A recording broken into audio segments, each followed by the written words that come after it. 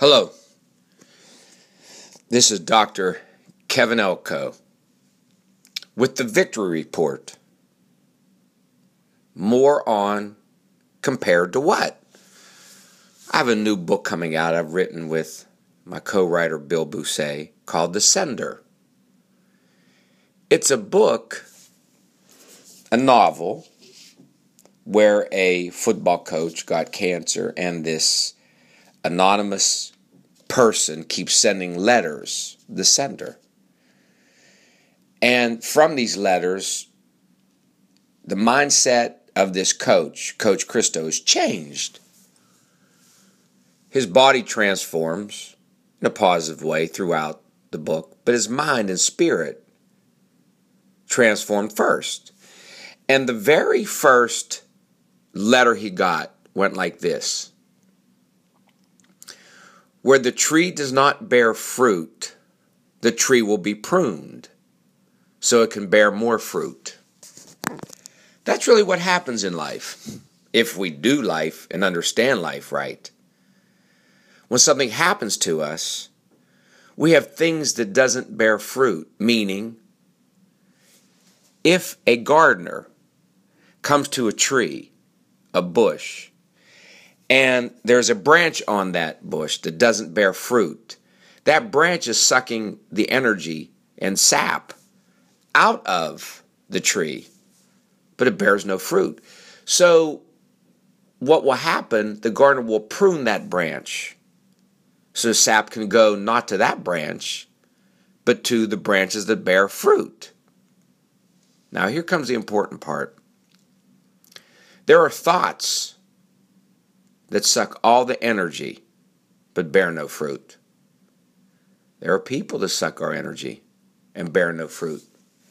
And even though that's kind of a simple concept, it's a huge one. So what I'm going to give you here is a pruning technique. Here comes. We allow ourselves to get into a pitiful, pouty, complaining mode, which does just that. It's the branch that bears no fruit. And you have to prune it, and here is a statement to repeat to yourself. To prune it, here is the frame. I had a friend who owns a car dealership who was going through something bad in his marriage. There's bad and then there's bad. This was the second one. Sooner or later, we all go through some things bad, unless you're unrealistic or lying. And so I went to see him. And I go to him, come on, and we get into a car. And we drive to the cancer ward, children's cancer ward of the hospital nearby.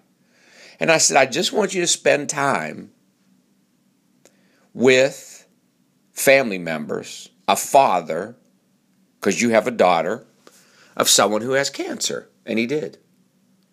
He got pretty emotional. He said, come on with me. After he spent time with this father, we got in the car and went back to his car dealership. He had somebody follow us in a car behind him. He went back. Asked the father to step outside. He did. When he did, he said, I was talking to you, and you came 30 miles every day in a bus. The man was in the Army. You don't have the money for a car, so your child can get cancer treatment. I bought you a car so you don't have to ride that bus anymore. That's yours. The man hugged him and cried. He couldn't let him go. Compared to what? That's the pruning phrase. When you find yourself in a pitiful state, sucking all your energy away from what you could do productive, say compared to what? This is a hard time compared to what?